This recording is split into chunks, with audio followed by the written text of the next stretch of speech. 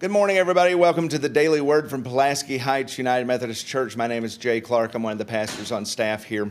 The scripture I chose for today, which is Monday, August 23rd, is from the New International Version, and it's Luke chapter 11, verses 5 through 13.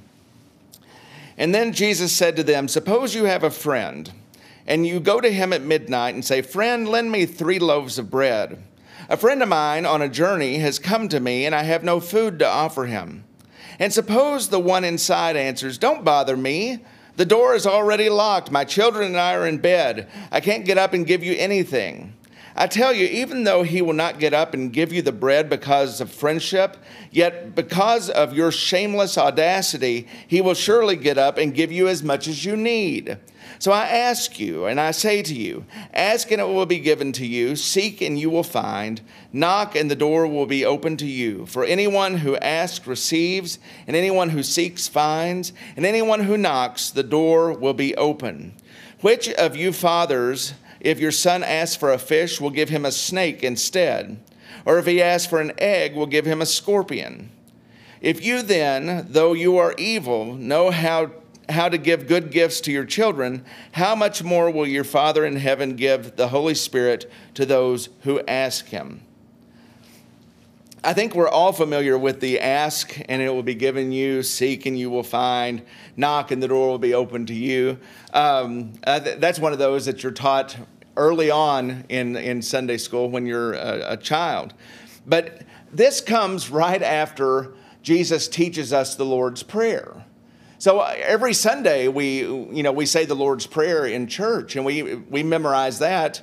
It may be one of the first church things we ever memorize, and we say it every week.